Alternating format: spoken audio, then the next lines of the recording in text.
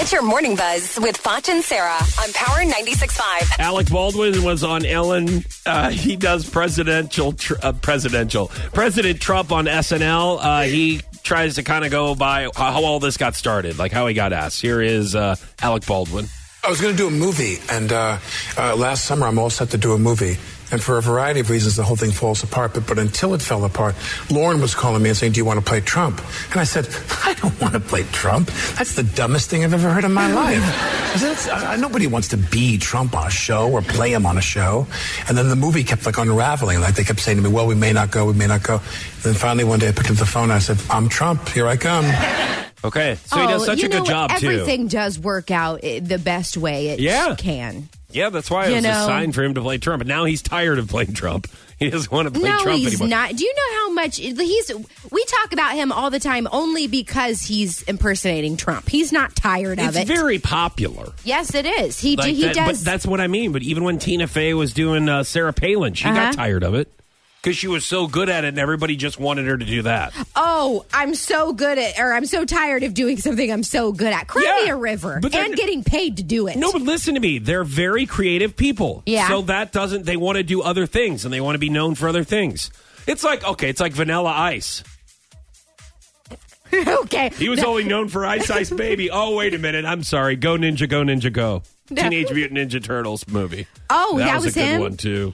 That was good. I've never heard it. I can't believe I just compared Vanilla Ice to Alec Baldwin. Not quite. Nice try. That was a bad comparison. I apologize. Mama June recently celebrated being down to 137 pounds by doing her own Baywatch-themed swimsuit photo shoot. She says she dolled herself up and wore a red bathing suit for her photographer or photographer, as Foch says. The site quotes Glad you're amusing yourself over there. The site quotes June as saying, I've worked my ass off working out, getting healthy, and now I feel like becoming the person on the outside that I always felt like on the inside. Okay. So I think that's good. I mean, 137 pounds is small. Yeah. Still don't want to see the photo shoot.